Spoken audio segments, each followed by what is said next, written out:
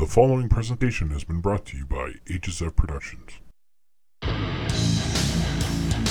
Making their way to the studio, representing the wrestling capital of the world, Winnipeg, Manitoba, Canada, your hosts of the Impromptu Wrestling Podcast, Towley and Damien.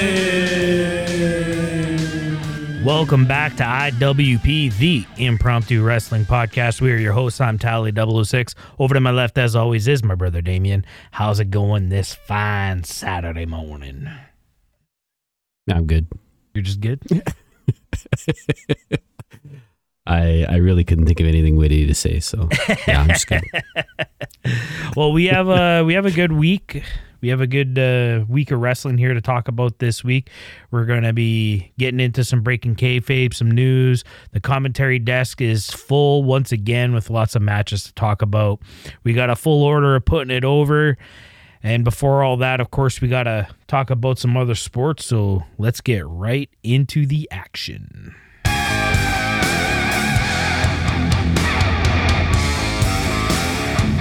Last week, we mentioned that the Bombers were headed into the Banjo Bowl against provincial prairie rivals. Provincial rivals? That doesn't make sense. Prairie rivals, the Saskatchewan Roughriders. It was the revenge game, the rematch game from the Labor Day Classic, which the Bombers won, and the Bombers coming out once again, winning the Banjo Bowl. They improved to 5-1 on the season. They are first in the West. They're the best in the league. What do you think of the Bombers' big win there last Saturday? I mean, good news for us because we're Bomber fans, so it's always great. But you know what the scary thing is for the CFL is that the Bombers aren't even playing well. Right.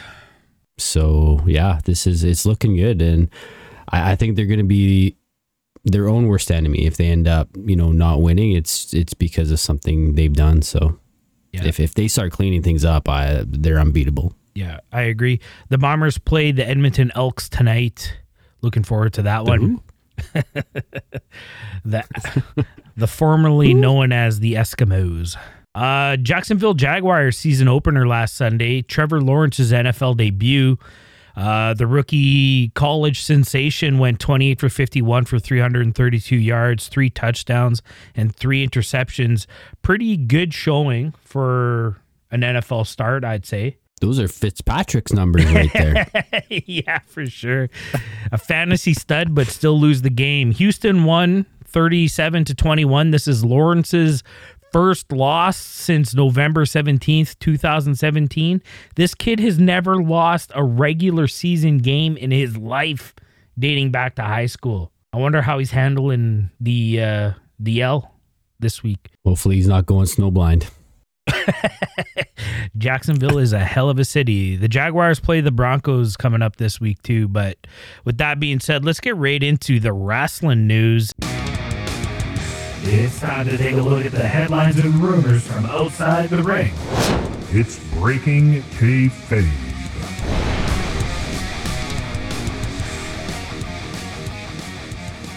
So making the news this week, Bray Wyatt is teasing a return. He tweeted out earlier this week, shortly after congratulating his buddy Big E on his WWE Championship win. Everything will be clear. I'll see y'all very soon. Revenge is a confession of pain. Now, this has fiendish undertones. I wonder if he's going to try to keep this character in a way, or if he's completely reinventing himself. It's tough to know. This is a very broad, vague kind of tease. I know there's been a lot of talk of him signing with Impact. Impact very, very much looking to sign Bray Wyatt. I think he'd fit in there. Might even maybe take over Decay. He would fit right in with those guys. But also a lot of talk that we're going to be seeing him in AEW sooner than later. What are your thoughts on all this Bray Wyatt stuff? I mean, it's exciting because this is like one of the biggest names of our generation here. I really feel like Bray has it all. He can wrestle. He can get on the mic. He can tell a story. And like, what more is there really to wrestling? it's exciting for Impact if he does go there. I like you said, I think he would fit in well, and he would make that show more relevant than it currently is, which is, I think, good news for all of wrestling. But we got some big shows coming up in AEW, and like we have seen in the past couple of weeks, big shows, big things happening. This would be a really good setup for a debut for Bray Wyatt, or whatever his name would possibly be. I'm thinking he reinvents himself. I think he'll leave that gimmick to Alexa Bliss and kind of do something new. Old but new? Right. Yeah, old but new. Yeah, I wouldn't mind seeing the Louisiana Bayou character again, like the kind of the original Bray Wyatt coming out in the flower shirts and just being, I don't know, creepy, I guess, for lack of a better word. I like that you bring up the name, because you got to think Bray Wyatt is a WWE thing. His real name is Wyndham Rotunda. Can't run with that. So, yeah, it'll be definitely interesting to see where he takes the name front. Wouldn't it be cool if he came with his brother? It'd be really cool, actually. Yeah, I think that'd be awesome. I think people would go insane. I kind of miss Bo. Yeah, we used to shit on Bo, but I mean, he just like Bray, like so dedicated to the character. He got over with me, I think. Oh yeah. So the worst thing that ever happened to Bo is getting thrown in with Heath Slater and Kurt Axel, and yeah, because then his character became kind of more straight, and it sort of defeated the purpose of him. I can still picture him just running around the ring with his arms up like a absolute douche. Doing the victory laps. That's good shit. That's good shit. What's going on with Adam Cole? So Adam Cole was interviewed recently and talking about the Bullet Club and the possibility of maybe the Elite and the Bullet Club having some sort of feud and, possibly some matches. I thought this was worth talking about because Bullet Club is in Impact now, and the forbidden door, not the hidden door, as I said in a previous episode like an idiot. I think this is just exciting. I think people have probably forgot about Bullet Club. I know we see the shirts in the stands. It's probably a cool thing to have a Bullet Club t-shirt, but since the Click is left, I don't. It's not really part of the conversation. So for it to be part of the conversation again, I think is really exciting news. Yeah, I'm really looking forward to this, and I hope this is the central storyline going into one of my predictions that I made a long time ago. Like I'm thinking like episode 3 or 4, where I said what would be really cool is a Survivor Series style pay-per-view hosted by AEW that brought other promotions in, champion versus champion, da-da-da-da-da-da. This storyline of the Elite versus the Bullet Club goes back a long way to when Kenny Omega, the Young Bucks, Cody, Hangman, they all found themselves bigger than the Bullet Club. They were Bullet Club, but they were the Elite. And that's kind of where the whole Elite thing came from. That's a storyline that maybe a lot of the average fans don't know about. And if they brought that in and we got this massive... So who's all in the Elite right now? We got Kenny, the Good Brothers, the Young Bucks, and Adam Cole. Is that 6? 6v6? There's definitely more than 6 in the Bullet Club. They basically have their choice. Or even if they wanted to do, like an NWO sold out thing where it was all NWO versus WCW guys. And that's the whole show. So we get Kenny versus Switchblade. We get, Good Brothers versus the Gorillas of, what were they called? The Gorillas of Destiny? Sorry, that took a little while to get to me. Who are the Young Bucks taking on? Probably one of the Japanese tag teams. I'm not that familiar. And then maybe we get Cole versus Chris Bay. That's an awesome stacked card right there. So there's many options that they can go with. I'm super excited about it. Absolutely, me as well. And then the last little piece of outside of the ring news here is this week's episode of Dark Side of the Ring, which featured the plane ride from hell. If you guys aren't familiar with what the plane ride from hell is, go check out this episode. It's available on Crave up here in Canada. Tommy Dreamer finds himself in some trouble as he is suspended indefinitely from Impact Wrestling over some comments he made during the episode.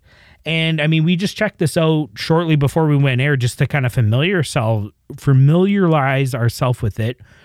And it seemed like what's being reported and what we saw in the episode is a little different. And maybe what's on Crave isn't, it's an edited version of this story, because you even mentioned it. If this was so bad of a thing, how did they let it in the show? And now we're seeing that it's not even part of the show. So we're not really 100% sure on the exacts of that story. But the story goes is that they were talking about an instance where Ric Flair kind of pins a stewardess in the back of the plane as he's wearing his robe with nothing underneath. He's fully nude and essentially assaulting this poor woman on a plane. Dreamer kind of goes on to the words they're using in the news right now is dismissing the incident as Ric Flair was just playing his character. And I mean, that's kind of a weak sauce argument, if you ask me. I've always been that kind of portrayer of, I'm against people bringing up stuff that happened way too long ago. And I mean, we're talking 20 years at this point, getting close to 20 years from this incident, to use that to attack somebody. I never found that that's held any water. But Tommy Dreamer recorded this and these statements a few, weeks ago, months ago, however long it was. So Tommy Dreamer's side of this story is kind of very relevant, and he's paying the price for it, which, I mean, I completely agree with. I'm curious what's going to happen to Ric Flair with this story coming out, because this is not the first time this has happened with Flair. Right. It is really tough because we only see some snippets of what Tommy Dreamer is saying. Right. If I compared Tommy Dreamer to some of the other people that spoke, like RVD, for example, RVD didn't really make light of anything. He was just kind of more commentating on what went down. He wasn't part of any of it. Tommy Dreamer also was just kind of commentating what it was, but then adding a little bit of his own sort of opinion on it, which I think is where people are kind of attacking him for it. And I mean, you can't blame Impact for kind of canceling him, because everything reflects on the company you work at. Now, I want to say an unfortunate situation, but I don't know. You're a celebrity. You got to watch what you say. This is the world we live in. Everything's recorded these days. So you either watch what you say or you don't get paid. So poor El Idolo though, eh? What? Do you think AEW is going to pick up Ric Flair now that this is in the news? It's probably not going to happen. El Idolo's at home crying. They're probably going to hold back. If the Ric Flair debut is imminent, it's definitely been pushed back. Because Right. we've seen AEW kind of crack down on, there was the Sammy incident, and then recently there was the Max Caster incident, and now we got Ric Flair in the news. I don't think Ric Flair takes a hit here. I think he stays quiet for a little while. I think this is more than a well-known situation at this point. Like I said, Ric Flair's done this before. But unfortunately, Tommy Dreamer taking the fall here. Impact's got to protect themselves. It's as simple as that. And I think of the saying, adapt or survive. Unfortunately, you have to really watch what you say, when it comes to putting your voice out there. I mean, we do it all the time here on the podcast. Like, we got to watch what we say sometimes. Now sending it over to the commentary desk.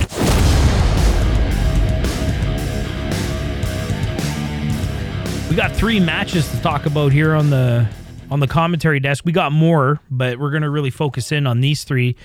Starting off with Darby Allin versus Shawn Spears. This happened on Dynamite. We got a quick little promo package leading into this matchup that kind of talked about the history between these two and a match that they had a couple years ago. When we were going through this match and watching it, they did some callbacks. So I thought that promo package was very strategically placed going into this match, that they even brought some of those spots back. Overall, what did you think of this matchup through and through, bell to bell? Yeah, I was totally glad they did the promo package. I kind of forgot that these two even had a thing going at one time. And, reminding us that Shawn Spears actually was one of the first people to defeat Darby Allin in AEW. So it gave us a sense of some story. Maybe there was some retribution or something that needed to happen here.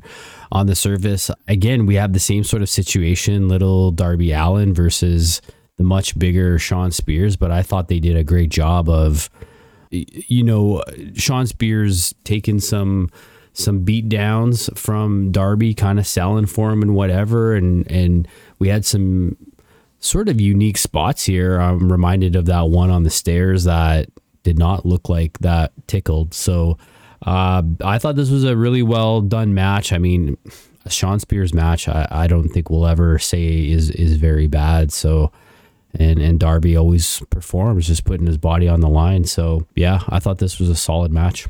The one thing I noticed with Darby during this match is that he was physically selling more. He's always sold because he is the smaller guy and he always has really great facial expressions. But there was the spot after the sharpshooter where he was like hobbling and really selling the knee.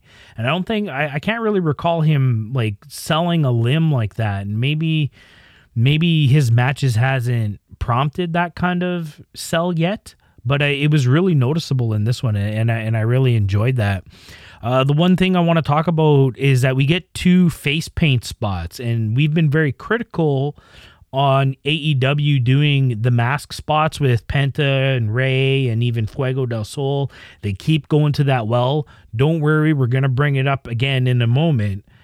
But these face paint spots where Shawn in the middle of the match goes and gets a towel, wets it down, and wipes the face paint off of Darby, and we see it again during the attack after the bell on Sting. I mean, this is just more of the same.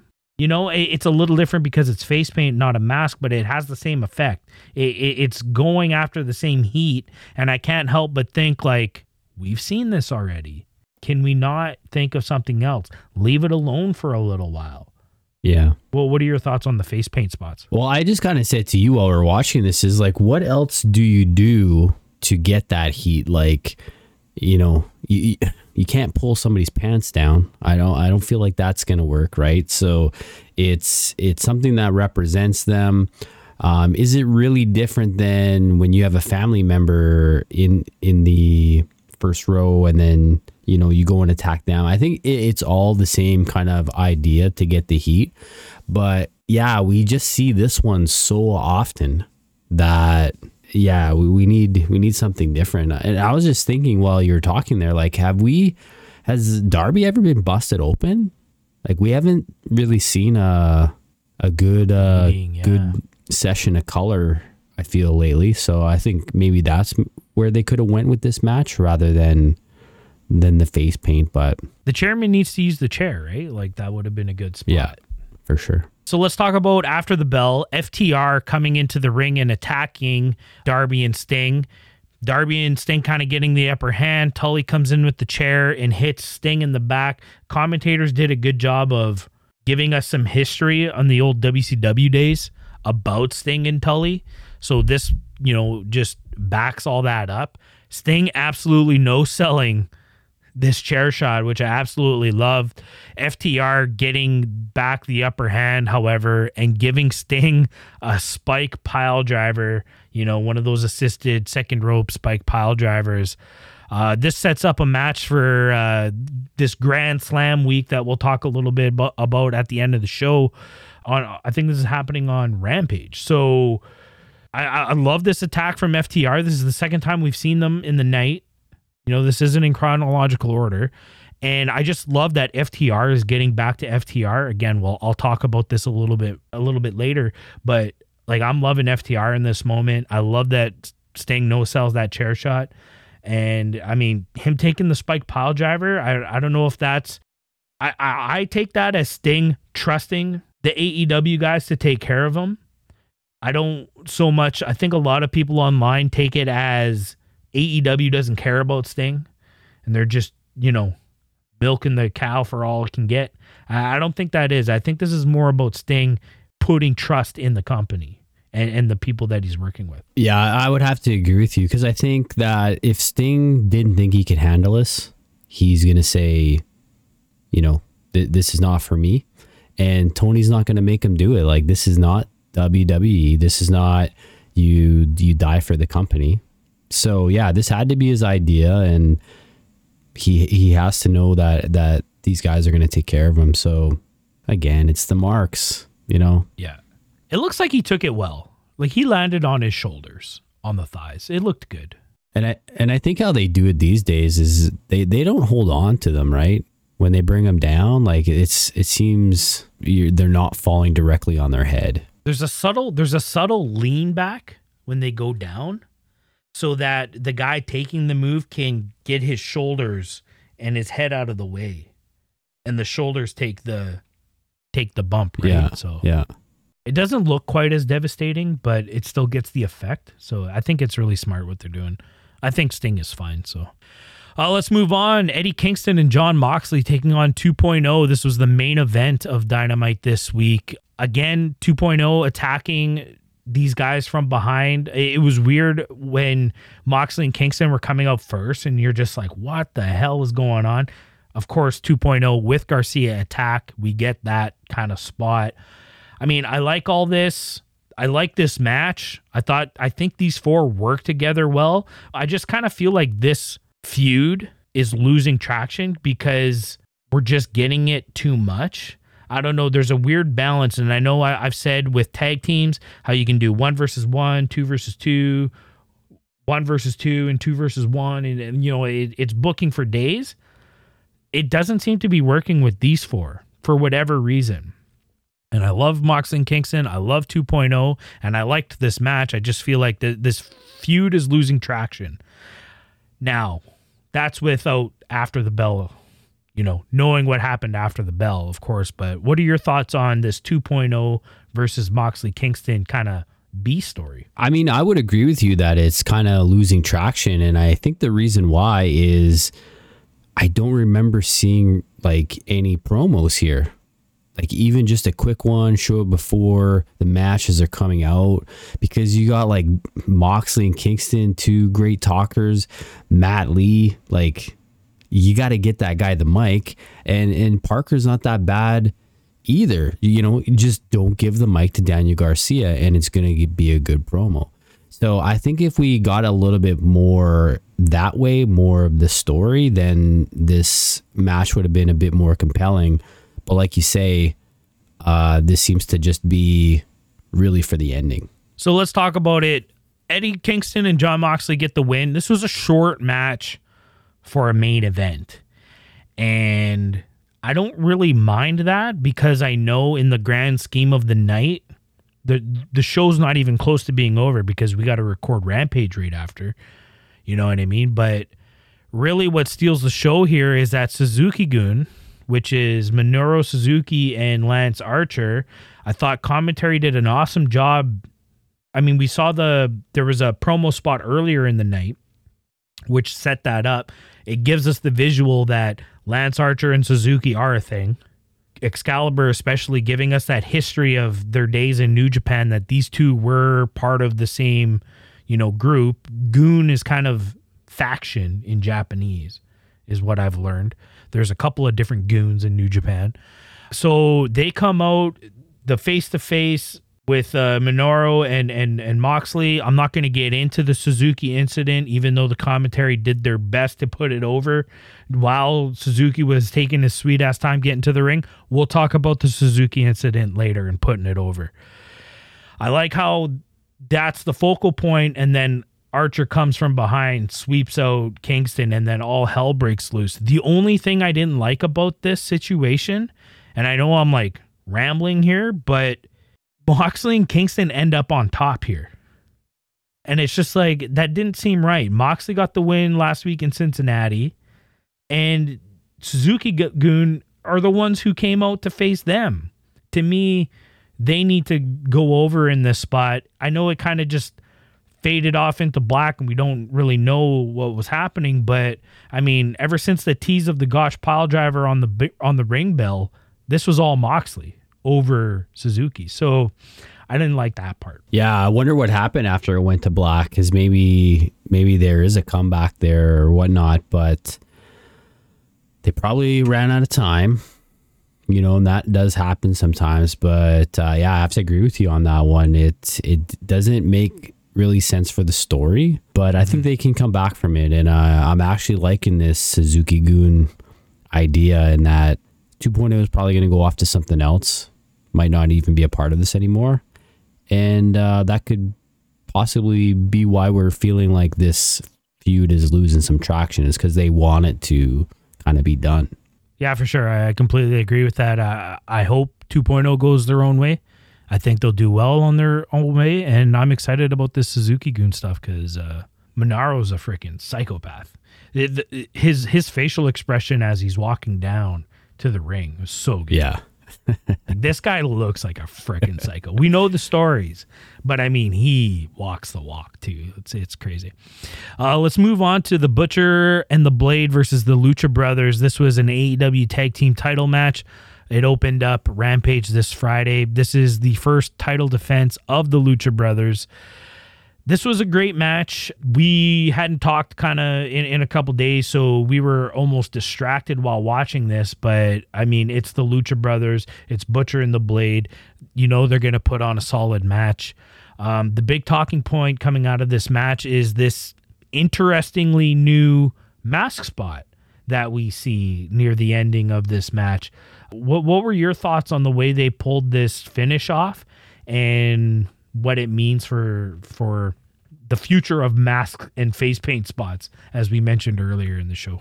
Well, it was definitely unique, which doesn't bother me. Like, yeah, on the surface, you're like, okay, another mask spot, but the fact that I think it was the Blade didn't try to take off the mask. He was more trying to just keep Penta in the corner, so he tied the tails of the mask to the ropes, and then later on having Penta have to make a decision on revealing his face, possibly to save his brother and save the titles.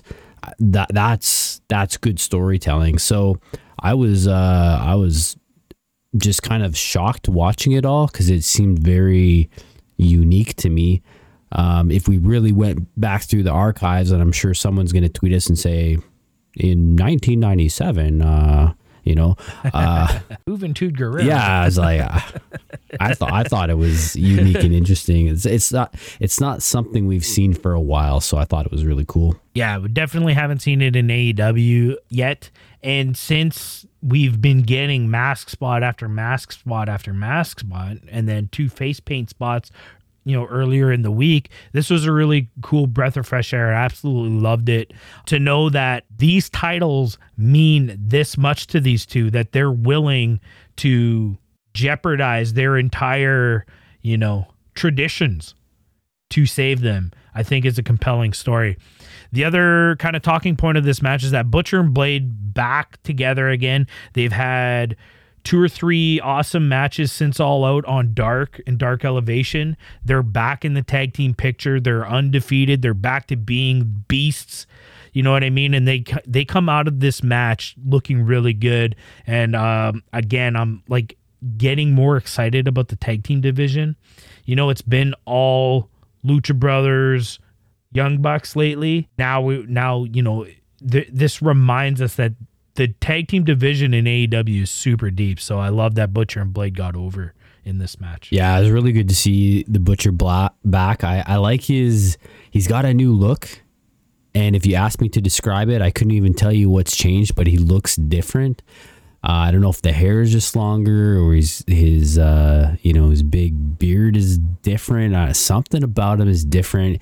Maybe he looks a little bit trimmer, but He looks like he's hungry to get back. I think the Blade, it felt more normal for him. It was just odd when he would come out by himself, and I think he felt more in place.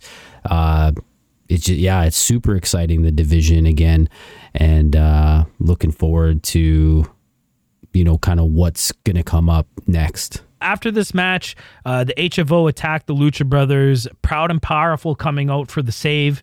And I mean, I said it right away. I'm like, I smell an 8-man tag coming. And sure enough, I believe it's next week on Rampage, the special 2-hour edition of Rampage. We're getting the Lucha Brothers and Proud and Powerful versus the HFO, who will be represented by Private Party and Butcher and the Blade. Private Party also coming out to even things out here. So it was a cool moment after the bell. Yeah, it's good to see Santa and Ortiz, because sometimes I feel like we forget them. Jericho on commentary calling him his boys, so it sounds like they're still in Inner Circle. They've Inner Circle's gone to the levels of the Nightmare family. We don't know if they're a thing or not, but they throw it around every now and then. I could see a lot of matches between these two, and I don't know about you, but Lucha Brothers versus Santana and Ortiz, I think that's got to be a banger. Yeah, for sure. I think the other thing that comes out of this 8-man tag is exactly what I mentioned about what this match did. It's going to remind everybody that there's a lot of awesome tag teams in this division, and I think this is a really important match for Private Party, because Private Party has kind of lost their allure in AEW and tag team wrestling, kind of siding themselves with HFO. This is an opportunity for them to show up and say, hey, we're here too. We can still do this. We're not just the comedy act anymore. I want to see more of that aggression that we kind of get from Butcher and the Blade out of Private Party. Let's move into some honorable mentions. Jade Cargill taking on legit Layla Hirsch. This is Jade's longest match by far, if you exclude the Casino Battle Royale, of course. This was a very competitive match. Layla comes out looking good, which makes Jade look really good. I can't help but feel like this had something to do with Layla's match against Camille in NWA. Hey, this can work between someone who's very, very short and someone who's very, very tall and powerful. This match just worked. I loved it. Yeah, Layla's always just a firecracker and such a good technical wrestler. And what we get to see here out of Jade is that she can sell. I felt like she did a very decent job kind of putting over Layla with the size difference. And if we looked at all the matches of the week, this is one of my favorite ones. It was up there. So yeah, just the ladies division, keep going because it's good stuff. Dante Martin tag teaming with Matt Sydal. Both brothers of these two are injured at the moment as they take on FTR, Cash Wheeler, and Dax Harwood. I mentioned it earlier in the night. FTR looking like FTR again. I absolutely love it. Yeah, it really looks like that injury's kind of not bothering him anymore. Some of the striking that we saw in this, it was back to where it used to be, and that's really exciting because, like we just talked about, tag team division, we got like all of these bigger guys, so kind of excluding like Private Party and those kind of tag teams, these guys can handle the Proud and Powerful and the Lucha Brothers and Butcher and the Blade. It makes sense for those guys to kind of work together. So that's really cool. Yeah, I like that they didn't really overly talk about the injury to Cash. It was one quick mention. Hey, that arm's looking a lot better. It doesn't seem to be bothering him. And then that was it. We didn't get hung up on Cash's injury. Martin and Sydal, kind of the odd couple that worked just because they are the absolute polar opposites of FTR, I think was kind of that underlying kind of detail of this match, just made this match work. Really, really entertaining match. Go check it out if you guys haven't already. This was on Dynamite. Let's get into match of the week. This week we have the Elite Adam Cole versus the Elite Hunter, Frankie Kazarian. Right off the bat, Cole needs to figure out this entrance because it's just bothering me. I mean, I was upset last week. I got even more upset because I expected him to figure it out. He still hasn't figured it out. I don't understand why he doesn't do the boom when the song says boom. Like, figure it out. That's all I got to say. Yeah, I mean, it would be a total heel move not to allow the crowd to do that with him, but he allows them to do the bebe. So it doesn't seem like it's a heel move. It's almost as if he can't hear his own music. And the only sort of solution I can come up for this, or the reason why, is it's almost like he has a count of how he does it from WWE, and the song doesn't line up with his count. So he just kind of does it whenever. It's kind of a miss. I agree. I liked that.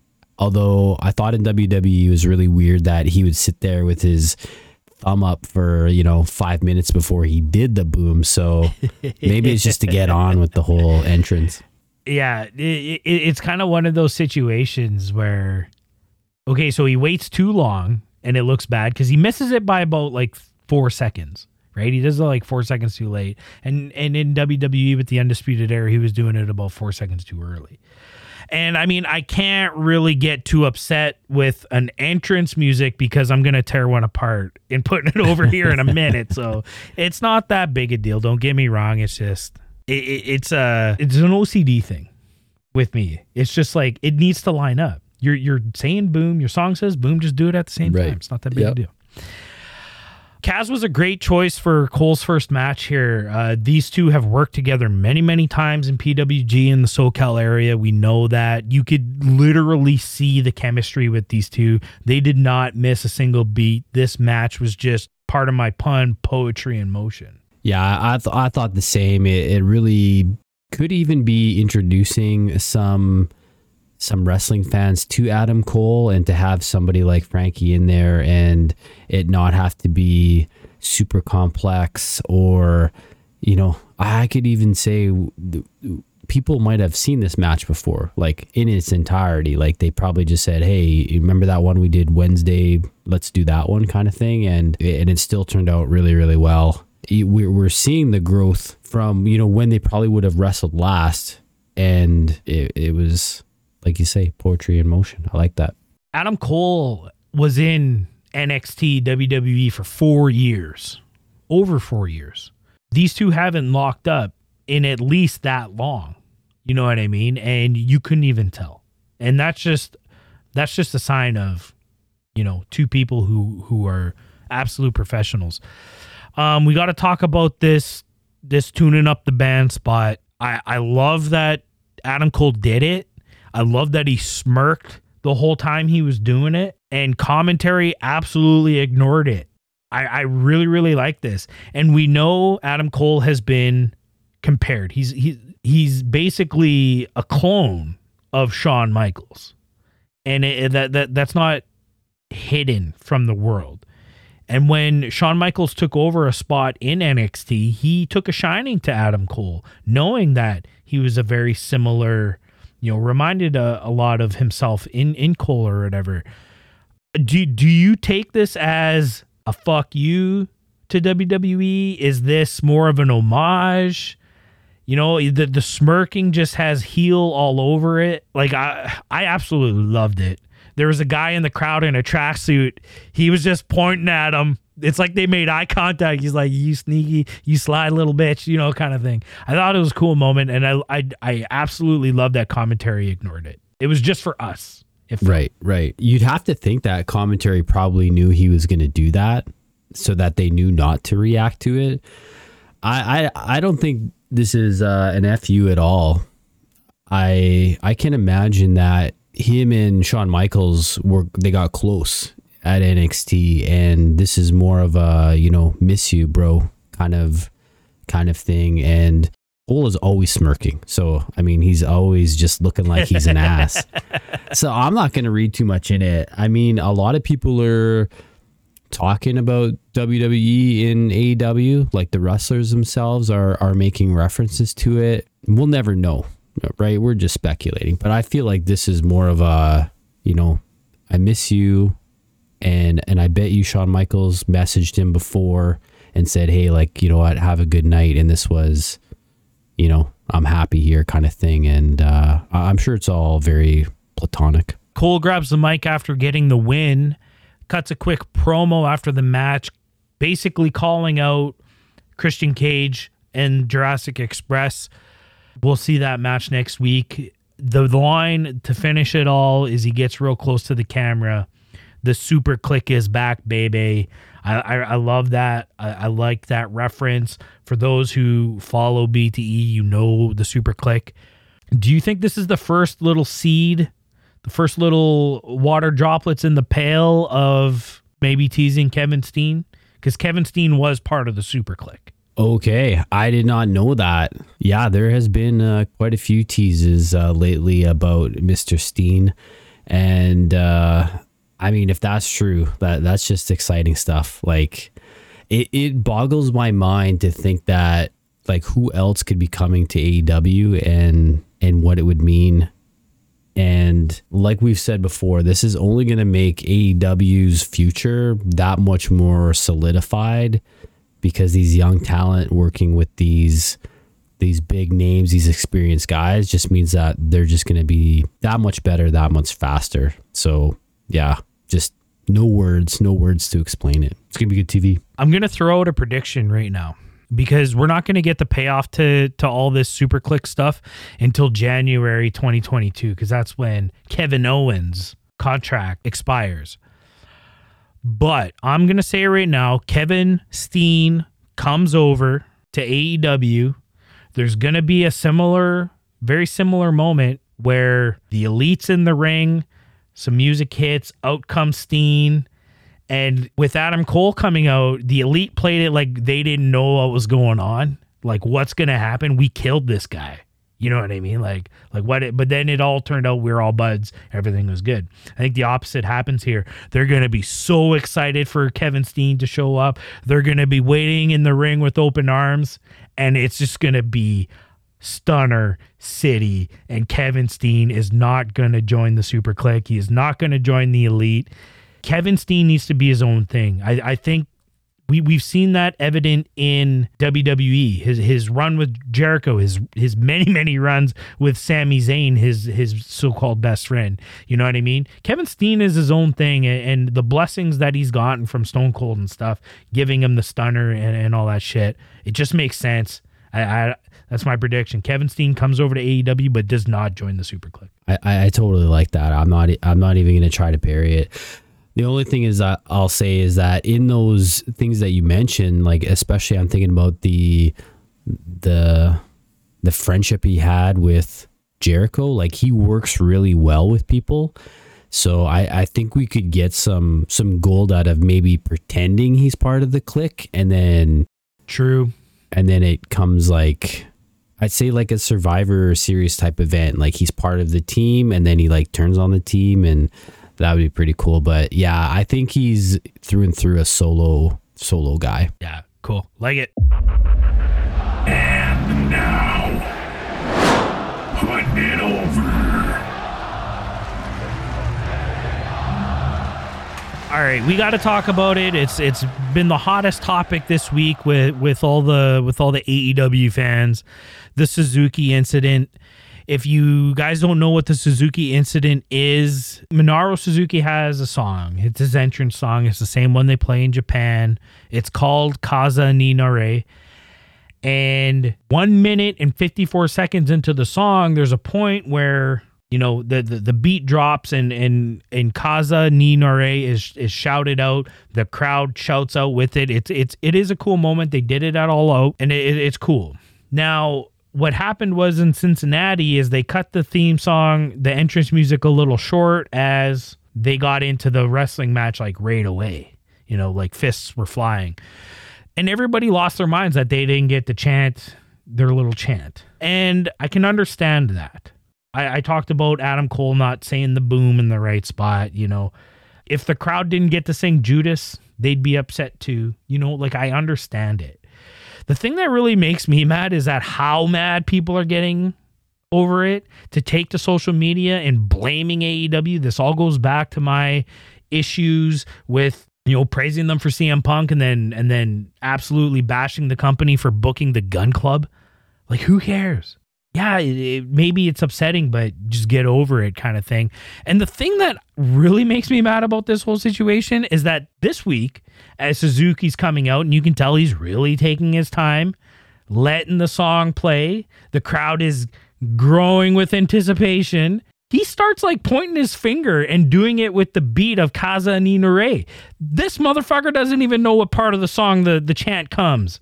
So I know they're trying to build this story that, you know, Suzuki felt disrespected by AEW for not making the chant. I don't buy it. Everybody is getting worked by this situation. And the last point that I'll make that really pisses me off is that AEW gave in so early. You know, as Suzuki's making his way down and he was up on the apron and, you know, the anticipation was building, John Moxley should have just absolutely clotheslined him off the apron and the music cut. And let's keep it going. Let's keep that heat with these marks going.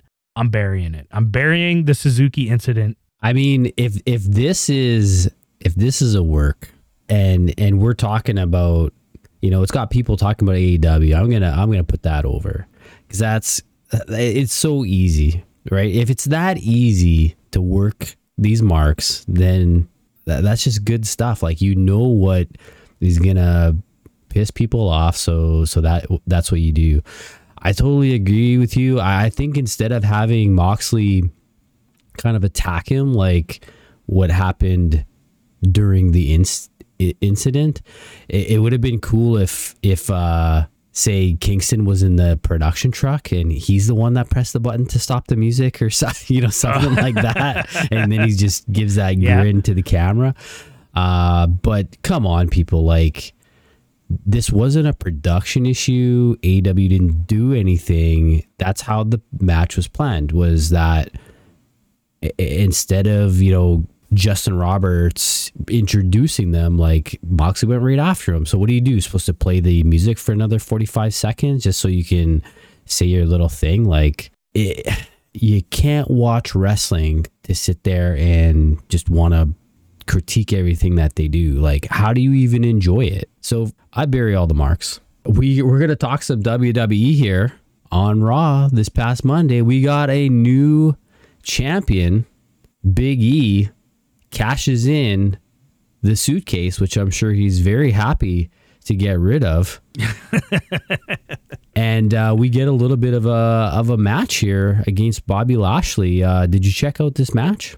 No, I absolutely refuse to watch Raw, but I did see that Big E is now the WWE champion. Okay, so I saw the YouTube clip of the match between, because it is an official match, right?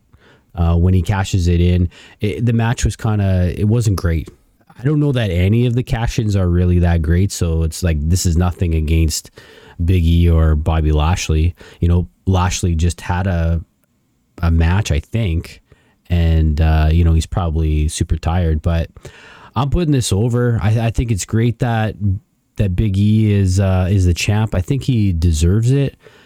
He was one of my favorite guys when we were watching WWE, except for all the hip thrusting. I think he was a really cool guy. And yeah, I know a lot of people online are really kind of talking about the race card here, and that you know, it's good for African American wrestlers that, you know, they're getting these big spots. So I think either way, it doesn't really matter. This is more about Big E and the hard work he's put into getting to where he is, and he's being celebrated for it. So I think that's awesome. Putting it over. I'm putting this over as well. Big E was one of those guys who was a big deal in NXT. He was an NXT champion. He came into the main roster and carried Ziggler around for a really long time as Ziggler's muscle. There was that kind of weird relationship that with AJ Lee had with pretty much everybody in WWE. You know, it's been 10, I don't even know how long, at least 9, 8 years of him being on the main roster, finally getting that main card push. He was supposed to have one years ago, and then, someone got injured or whatever, and it got pushed to the back burner. So this has been a long time coming for Big E. Huge congratulations to him. I know he had a lot of tweets talking about he was one of the closest friends to Brody Lee. And there was a lot of posts of, Brody Lee looking over him and stuff like that. So that was a really cool moment. Happy for Big E, WWE champion, putting it over. On BTE this week, 2.0 won the BTE championship. They're invoking the Freebird rule when it comes to the BTE champion. Although Matt Lee was the one who challenged Marco Stunt and beat him in what's being dubbed the most intense game of blackjack ever seen. Both Matt Lee and Jeff Parker are BTE champions. I got to put this over just for the fact that the impromptu promo after they won and the surprise cameo of Renee, just absolutely epic moment on BTE, putting it over. Yeah, I got to put this over too. I mean, Matt Lee he's becoming one of my favorite people in AEW. Like, this guy just gets wrestling. He has the personality. And this was pretty intense round of blackjack because there's just like constantly ties. And I feel at the beginning here, they didn't even really know how to play blackjack. So it was just a really good spot. And then just to comment on Renee, like, if you have not seen BTE this week, please go check it out. And you see this blonde figure in the background and very confused as to where she should be walking because where she needs to go is where they're filming. And I imagine she already knows that, like, everywhere in the building, all the wrestlers are filming something at, any point in time. So she wasn't sure where to go. And then just kind of, it almost seemed like she just said, F it. I'm just going to walk into the shot. And for Matt Lee to make comment on that, it was just that couldn't have been planned and was just a fantastic moment. So I'm going to put it over, and for you, I'm going to bury it that they didn't use this on Dynamite this week. They should have made some sort of reference to that. 100%. On Dynamite this week, CM Punk was a guest commentator, and I thought he did a pretty great job. At one point, Barry's Excalibur about his ability to name wrestling maneuvers, so that was good. Showed his chops on commentary, but later in the night gets confronted by Team Taz, takes a table spot here. And I'm putting this over just for the fact that I think a lot of people are thinking, you know what, CM Punk, yeah, he had a match, and now he kind of comes out and warms up the crowd. He's doing these promos, and that's great. But, when are we going to see CM Punk in another match? And I think this gives all of those people maybe thinking that a little bit. Like, at least he took a bump. At least it's, not seeming like he's just here to increase the ratings, that he's actually going to be doing stuff. And I thought he took a pretty stiff ski table here. I'm putting it over. You're probably going to be surprised by this, but for CM Punk being special guest commentator, I'm burying. Yes, he did a good job, but honestly, I'm getting a little too much CM Punk at this point. It's literally been every show. And it's great. I know he hasn't been around for 7 years, but let's spread it out. Let's keep that anticipation. We didn't even see CM Punk at all on Rampage last week. It was a nice change of pace. We could have kept it going, but we had to build up this match that we're going to see next week between Hobbs and Punk. So there did have to be something. I thought maybe instead of having Punk on 3/4 of the show, maybe he just came out for one of the matches and they did the spot. Would have been more impactful, but like you said, he does have great commentary chops, but I will bury that part. This table spot, however, was this whole attack thing, the way Taz and Hook come out to confront him, the way they got into each other's faces, Hobbs attacking from the back, Hook doing something getting that reverse kind of, I forget what they called it, reverse guillotine or whatever. That was all really good. So I'm super excited for CM Punk's next match. It's going to be against Powerhouse Hobbs next week during the Grand Slam week. Putting that over for sure. Staying on Dynamite, we get MJF coming out, doing a segment in the ring, calling back to his time in Cincinnati, the Metheny stuff, attacking Brian Pillman's family. It's cutting deep. You know what I mean? And it is harsh to hear. But what makes it so good for me is that this is being talked about in the back. There's no way this kind of content would be making its way onto TV if Brian Pillman Jr. himself didn't have a say, which I hope he does. I'm pretty sure he does. And that kind of makes it really, really good, compelling TV. If this is happening behind his back, then holy shit, that is some ballsy stuff to put on TV. This segment progresses as Pillman's music hits. Wardlow is sent to cut him off, but he comes in from the back. There's a quick little back and forth. A pretty wussy slap to Wardlow from Brian Pillman, but it all kind of works out. It's building up to this match where we're going to see on Dynamite next week. Overall, I'm putting the segment over. I think it just kind of exposed Pillman's greenness. He can't really match MJF on the mic yet, so he's they kind of tried to come at it a different way, and it's still not kind of getting the impact that it needs, but it was better. So overall, I'm putting it over. I don't know that anybody gets heat like MJF, and what I mean by that is some of the things he says, he doesn't even get a reaction to it because people are just so shocked that he even said what he said. And I believe this happened during the segment. At one point, like the crowd, it's almost as if they didn't understand what he said. Like no one's reacting. And then it's like they realized it. And then you couldn't even hear MJF. Like they were booing so loud. So, I mean, it's good. I'm sure he's not what he is in real life. This had to be talked about. I'm kind of on the fence with this one.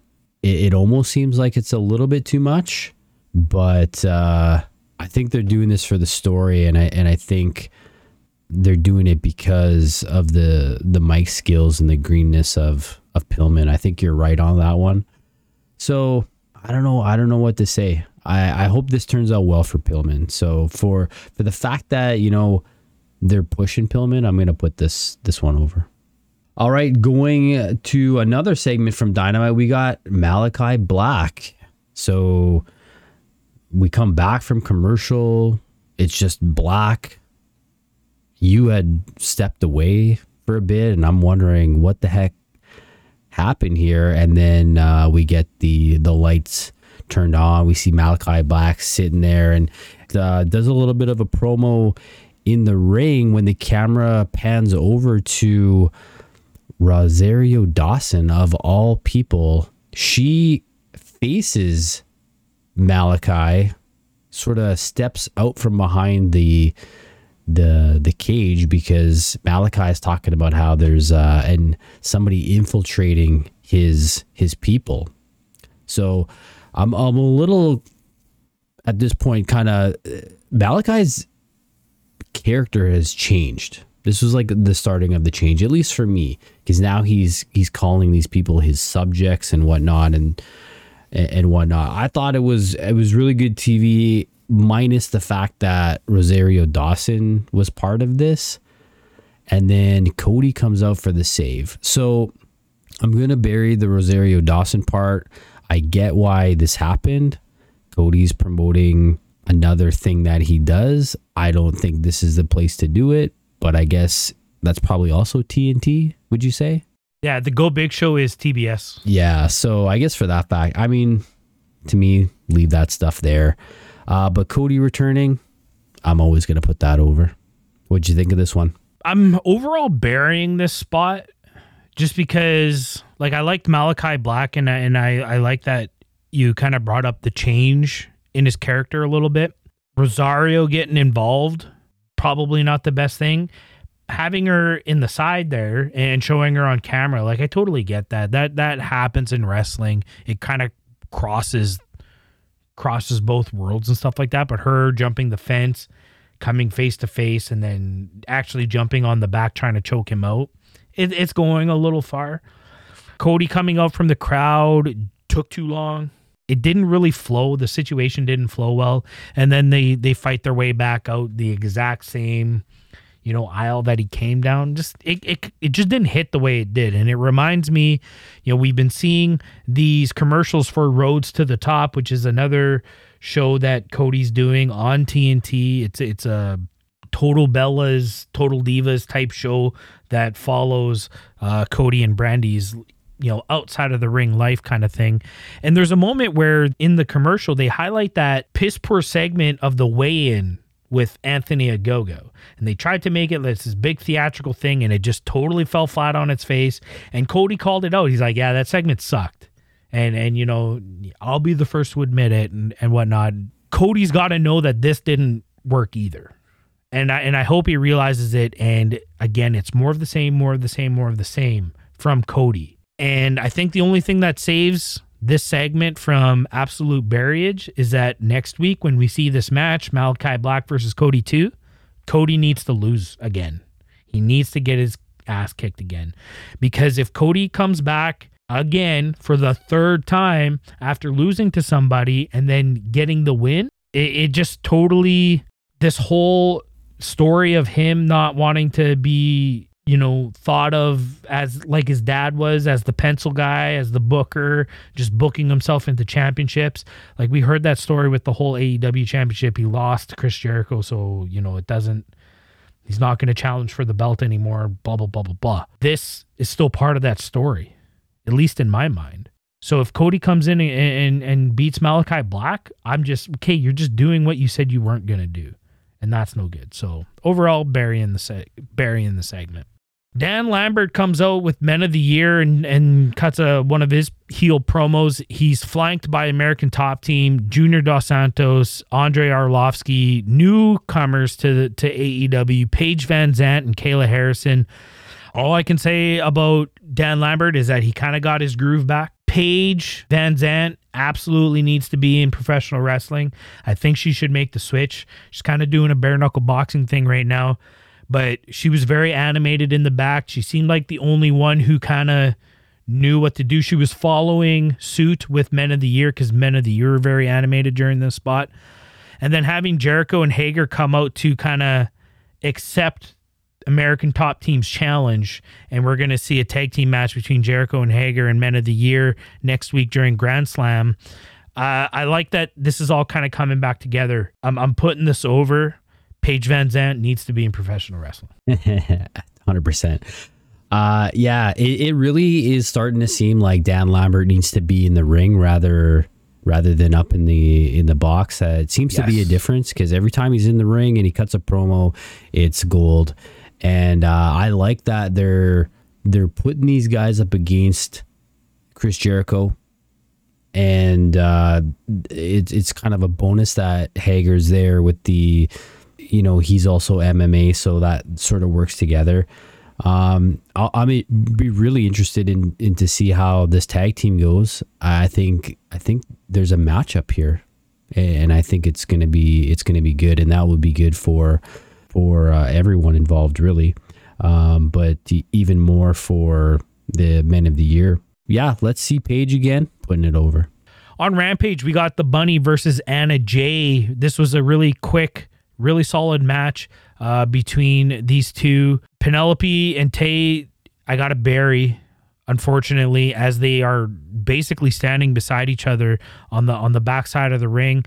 I realized that there was a spot where Penelope jumps up and Ty had to be there, but this all echoes back to what we talked about in the Casino Battle Royal and the girls just not wanting to make a mistake or be late for a spot or anything like that. But this does look really bad that a face and a heel are basically standing beside each other, cheering on their kind of people in the ring.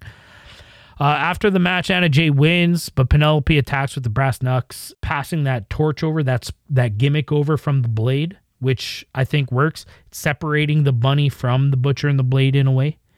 So I got to put that over. So evens out. I'm on the fence on this one. Yeah, I actually didn't even notice the ladies on the same side of the ring because I was really just kind of focused on what I was seeing in the ring. And but once you pointed it out, I'm like, yeah, that's super weird. Why is that happening? So I'm also into burying that. And yeah, the brass knucks, I thought Penelope did a really good job here. Like, it wasn't a wussy kind of punch she threw here. She did a great job not to actually kind of really connect with them. It was more kind of the top of the hand, wrist kind of thing, but it looked deadly, putting it over. Tony's back in the ring again for an interview with Britt Baker. I don't even think he said anything. Ruby's music hits and she comes out, and we really get here the absolute moment of the week for me. If anything got me sitting up straight in my chair, phrasing, it was this spot. These girls were just swinging back and forth, and not with their hands. They were doing it with their lips. Hey, phrasing! And we got a segment I think is going to put the ladies division, if it wasn't already on the map, you know, it's definitely there now. This seemed very shoot, which I think even made this whole segment better. I mean, this is going to be, for me, probably the best women's storyline we got going on, and it's all because of this lighting of the match. No pun intended there. This thing is going to explode if it continues like this. I'm putting this segment over. This is one of the best segments I feel we've seen this year, for sure. Very similar to the Bryan Danielson, Kenny Omega stuff. It seemed a little... It seems a little off-putting that, you know, Ruby Soho is coming in. She wins the Casino Battle Royale, absolutely launched straight into a title match.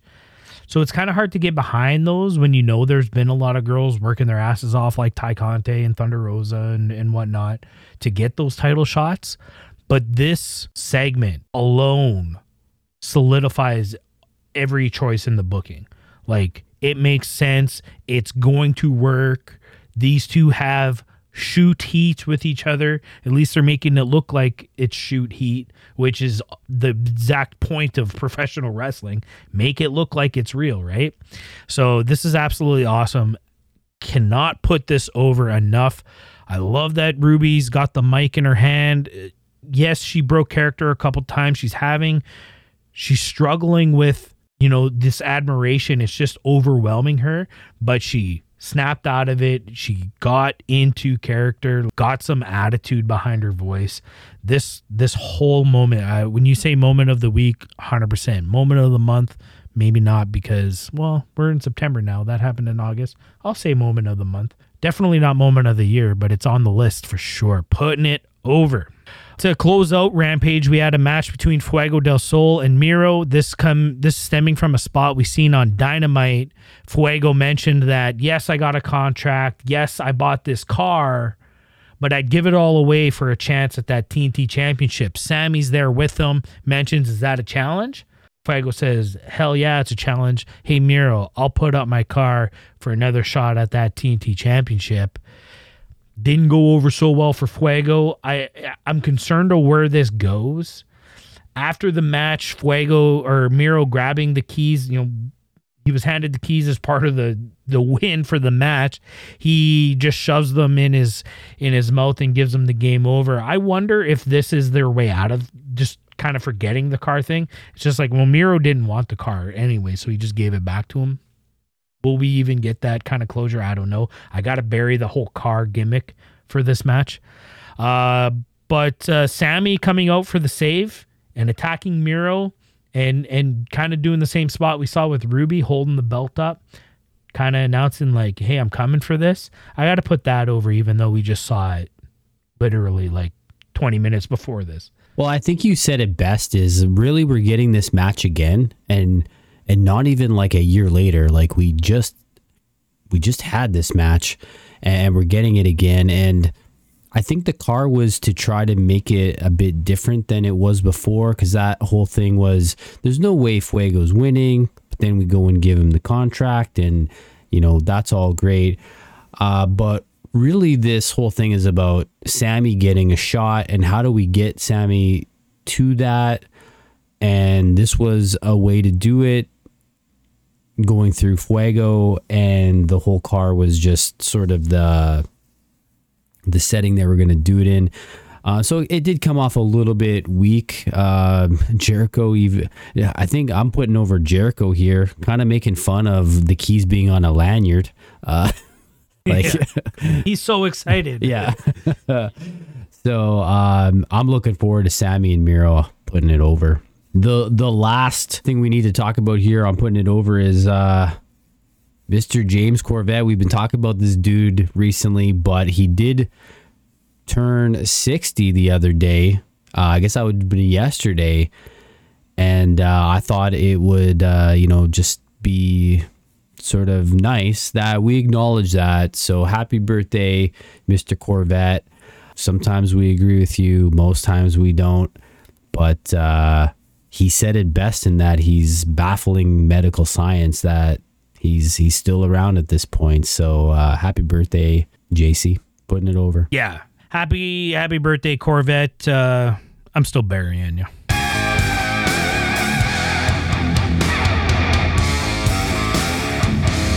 All right, that's our show for this week. It was a good week. It was a solid week. I think it was a lot better than the week before, just because the week before we were just riding off the hangover of All Out. All Out was such a great show. So Dynamite and Rampage kind of suffered because of that. I think they got back to the swing of things. We had some awesome matches this week. Awesome moments like the Ruby Soho, Britt Baker stuff. As we look forward to next week, it's Dynamite Grand Slam. It's AEW Grand Slam. They've kind of nicknamed the whole week as they head into enemy territory in a way. We're putting the AEW putting a show on in New York. They're gonna have it at Arthur Ashe Stadium, which we got a sneak peek, I guess you could say, as we were watching the U.S. Open last weekend. Unfortunately, our girl Layla did not win the U.S. Open. Congratulations to Raducanu for winning the U.S. Open at only 18 years of age. But we got a sneak peek of the venue of Arthur Ashe Stadium. And this is a small, very intimate type setting. And I'm super excited for this show next week. It sounds like the people who are lucky enough to go to Arthur Ashe for this are going to get an absolute banger of a night, as not only are they getting Dynamite, but they're also getting Rampage. So I just want to quickly run through what we're going to see next week. We got Brian Pillman Jr. versus MJF, Malachi Black versus Cody, Sting and Darby versus FTR, Britt Baker versus Ruby Soho for the AEW Women's Championship, and of course the AEW Championship on the line as Kenny Omega defends against Bryan Danielson. That's Dynamite alone. As we look forward to a special 2-hour episode of Rampage on Friday, we have the Super Click versus Christian Cage and Jurassic Express, Jericho and Hager versus Men of the Year, CM Punk versus Powerhouse Hobbs, Suzuki Goon versus Mox and Kingston, and an 8-man tag, Lucha Brothers, Proud and Powerful versus the Hardy Family Office, being represented by Private Party and Butcher and the Blade, and also Anna Jay versus Penelope Ford. That is a huge week of wrestling. I'm at a loss for words that we're getting 11 matches next week, over 4 hours of content. This is a week-long pay-per-view is the way I'm looking at it. Yeah, I think the only thing that I'm seeing that I'm not a fan of is that we're getting this Britt Baker Ruby Soho match after last week. I want to see a few more weeks of these ladies duking it out on the mic, or some interrupts or something like that. But you cannot compete with this. WWE can't compete with this. Tag Team Turmoil is not going to compete with this. Absolutely not. So, look forward to next week. It's going to be awesome. Make sure you guys are subscribed to the podcast, whether it be on Spotify, Apple, Google, now available on iHeartRadio, now available on Bullhorn FM, whatever your podcast platform of choice is. Make sure you're subscribed so you don't miss an episode. We release episodes every Sunday now. I mean, next week's going to be an absolute banger. I can't wait to watch the shows and eventually talk about it next Saturday. It's going to be awesome.